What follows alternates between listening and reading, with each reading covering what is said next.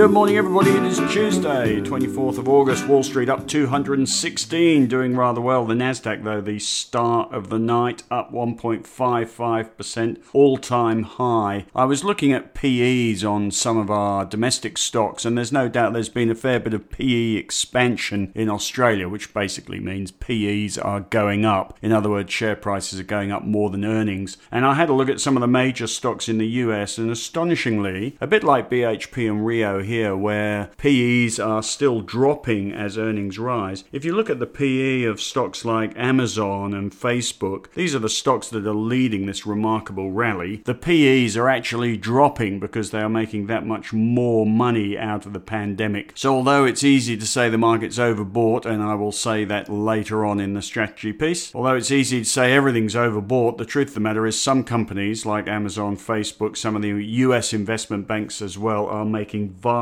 more money because of the pandemic, in which case they are not particularly, compared to history, looking expensive. There are, however, a whole load of Australian stocks looking expensive. Anyway, let's move on. We are smashed, as you might expect this week, with results. Half of the ASX 200 have reported, and so about 100 results still to come from the ASX 200, and thick and fast they are coming. Today's results not particularly good. Centre Group, the star of the day, up 5.1%, but some of the share price falls on results. Boral down 6%, Ansell down 8.7%, Kogan down 13%, Monadelphous down 14%, Macmillan Shakespeare down 7%, Austell down 11%, Parenti down 9%. Not a good look. Big winner of the day on results, Nanosonics up 17.4% and Hub24 up 3.8%. Loads of other results as well. So after a 150-point fall in the ASX 200 last week, we are firming up. We were up, 29 was it yesterday? Up 23 today. So we're 50 points up in the last 2 days. The main event this week's going to be the Jackson Hole Symposium on Friday, 10 a.m. Jerome Powell makes his speech. There is some suggestion that he may even avoid talking about tapering at all. It was interesting that one Fed Governor, Kaplan, said overnight that he would have to revise his sooner rather than later expectations for tapering if Delta persists, and that really is the major market tipping point at the moment, whether Delta overtakes vaccines and overtakes the herd immunity experiment and therefore overtakes monetary policy as well. There are signs that it might do that. We will see what Jerome Powell says on Friday. Notably, Janet Yellen has endorsed Jerome Powell. It's not her job to do that, but has endorsed Jerome Powell as the continuing chair of the FOMC. All the chickens love to huddle together. Right, a few observations before I get into a little bit of scary strategy. A few observations. BHP seems to have found the bottom. Panic over, maybe. Having a look at the broker research, there are 3 brokers not covering BHP anymore, presumably because they're involved in the Woodside deal. And with that sort of deal going on, you might assume most brokers are going to be biased to optimism, as they always are with BHP, quite honestly. The average target price is 6.8% above the current share price after the recent correction. And I've put a chart of BHP in what I've called a Harley chart, which is a Harley-Davidson chart. I had a Harley-Davidson patch there for a while, no longer, but everything was black and orange. Anyway, a black and orange chart.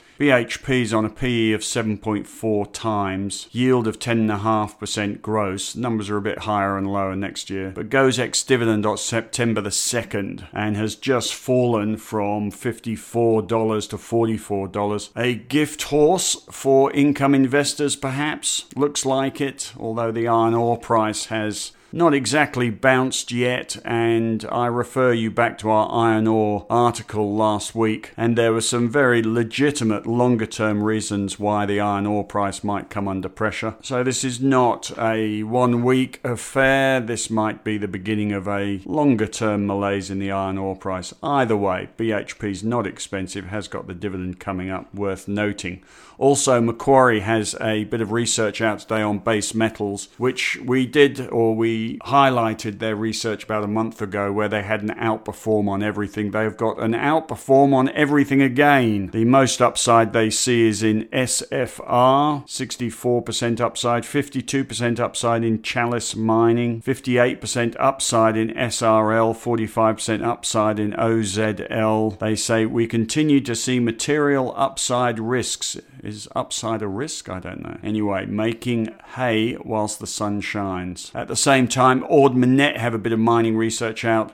And this is a fairly common piece of research if you want to get eyeballs. Just plug in spot prices into your company valuations. If you do that, then they say BHP's value would be 34% higher, Rio 28% higher, S32 43% higher, Alumina 69% higher, and top of the pops, BlueScope Steel 75% higher. Other little notable mentions today go to the Aussie dollar, close to 72 cents and falling. The Aussie dollar is a barometer of global economic optimism. It's reflecting perhaps a little bit of the Delta blues, also reflecting the fall in the iron ore price, of course. Telstra's ex-dividend tomorrow. Good trend. Could it end? I don't think it'll end just because of the stock going ex-dividend. Anyway, very strong trend at the moment. 10-year bond yield. Have a look at that chart. Heading below 1% in Australia. 1.11% at the moment. Down from 1.8% in March. That again is a reflection of domestic economic optimism, and with the new outbreaks, optimism is not high. Another observation today, travel stocks are flying, either, I assume, because some deluded, probably international investors think Dan will do what Scott Morrison suggests, which is learn to live with the virus, hence the travel stocks going up. And it may well be an improvement in the New South Wales case numbers, which dropped today. I've put a couple of charts of the stocks in. There is no major bottoming of the general downtrend in travel stocks just yet. A couple of other things. Zero and Net Wealth founders have sold $300 million worth of stock and $84 million worth of stock overnight. Maybe they think things are as pumped up as they could be. Zero near a record high, Net Wealth close to. They've done extremely well out of the pandemic, both of them. Maybe it's time to check out, although both those founders still have huge holdings. Right,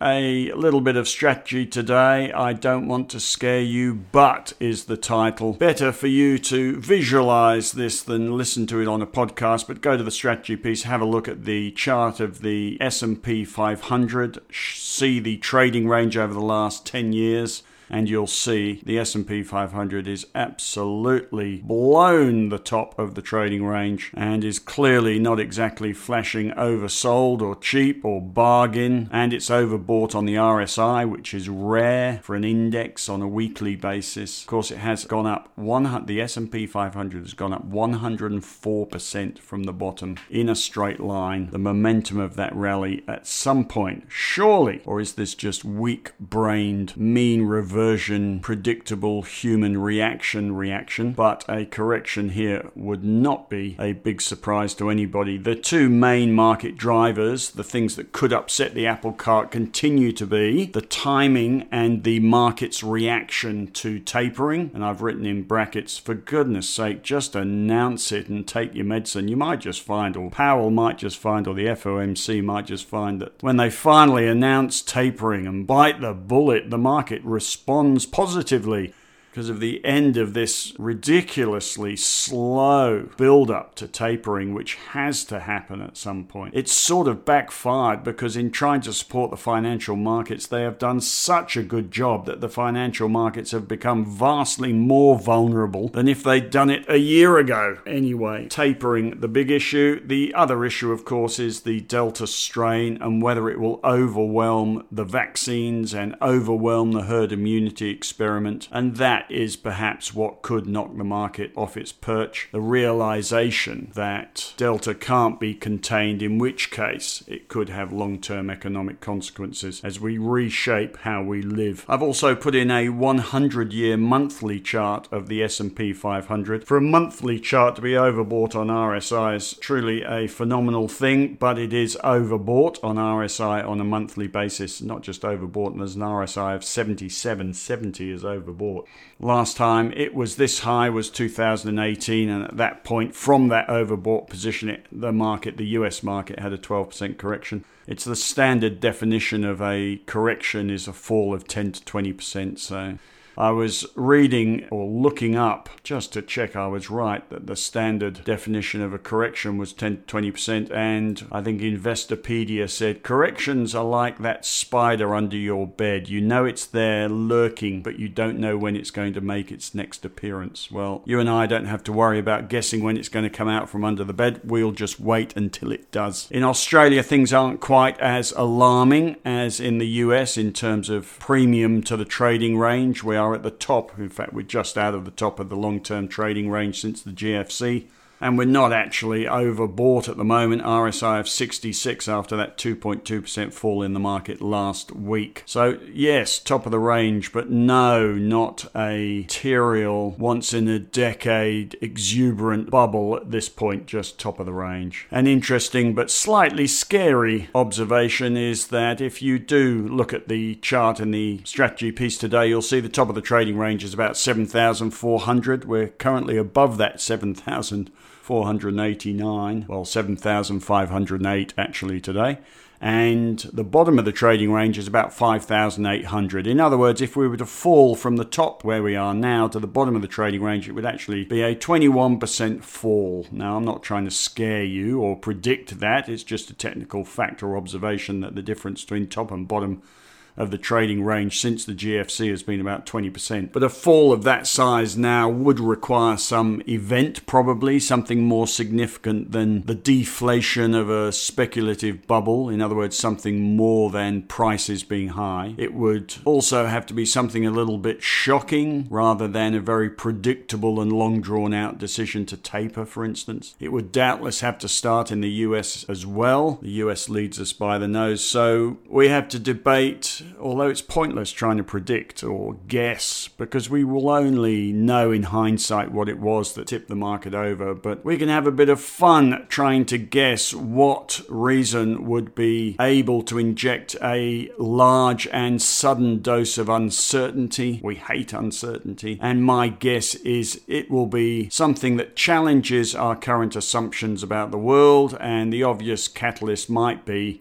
this realization that vaccines and herd immunity are not effective and the world's going to be overwhelmed by the Delta variant or the next variant. What's the next variant? Gamma variant, with some long-term economic implications, and that could be what tips us over. Anyway, I'm sure you have some ideas. Could be the end of money printing, a focus on government debt. At some point, we've got to pay all this back, you know. That means taxes, that means no tax giveaways, that means economic prudence rather than exuberance. Anyway, economic disappointment could be another one, some poor GDP numbers. China doing something, who knows what. Rise in inflation, a rise in interest rates could be something. From this altitude, it's not going to take much, and from this altitude, any correction is likely to be swift. There are a lot of profits to be taken. We don't seem to be at irrational exuberance at the moment, and the results season is seeing some stellar results that justify some of these bubbly prices, but PEs are certainly up there in some of our major stocks, and of course, as we have chronicled over the last week, there are plenty of signs of the top, and I provided a link to our signs of the top article, which I am thinking about putting up on Livewire to try and find some clicks and new members. For now, there's nothing for us to do despite scaring ourselves with the look of the charts, which is a pretty thin reason to be scared. But I think we have to be on the lookout, not comfortable, finger on the trigger, not asleep, ready to act, not complacent, turning on our screens daily, not monthly. Either that or you've got to be so rich that a 20% correction would simply be seen as a long-term buying opportunity to invest your other millions rather than a reason to sell and buy back, which is what most of us will be trying to do, exploiting any correction rather than throwing the baby out with the bathwater because of it. For now, there are no signs of it starting, but you can guarantee when it does, we'll be writing about them when they appear. Right, that's about that. I have a little On This Day section in the strategy piece today. On this day in 2000, Richard Hatch won the first ever series of Survivor. Oh, there you go. And I quite like this one. In 1973, a botched bank robbery in Stockholm ended up as a 6-day siege with hostages, which ended up coining the phrase Stockholm Syndrome, where captives form a bond with their captors. And Rudolph Valentino died in 1926 on this day. The great lover died of 31. At 31. So young. I wonder why. Great lover. Right, that's about that. As I leave you, Dow Futures up 67. Our market up 18. Banks hardly changed. In fact, 3 of them are unchanged. BHP and Rio up a little bit. Travel stocks flying, most of them up 5-6%. Energy stocks up on the back of the oil price. Gold stocks up as well as the gold price inched up. And tech stocks hanging in there. Xero up 1.2% despite the founder selling shares, and APT up 1.5%. Archer Materials, Henry's one stock portfolio pick, is having a bit of a resurrection from the low a couple of days ago. It's actually bounced to the high 42%, and that's after it dropped 49%. It's still down 32%. You have a fabulous day, and I will speak to you tomorrow.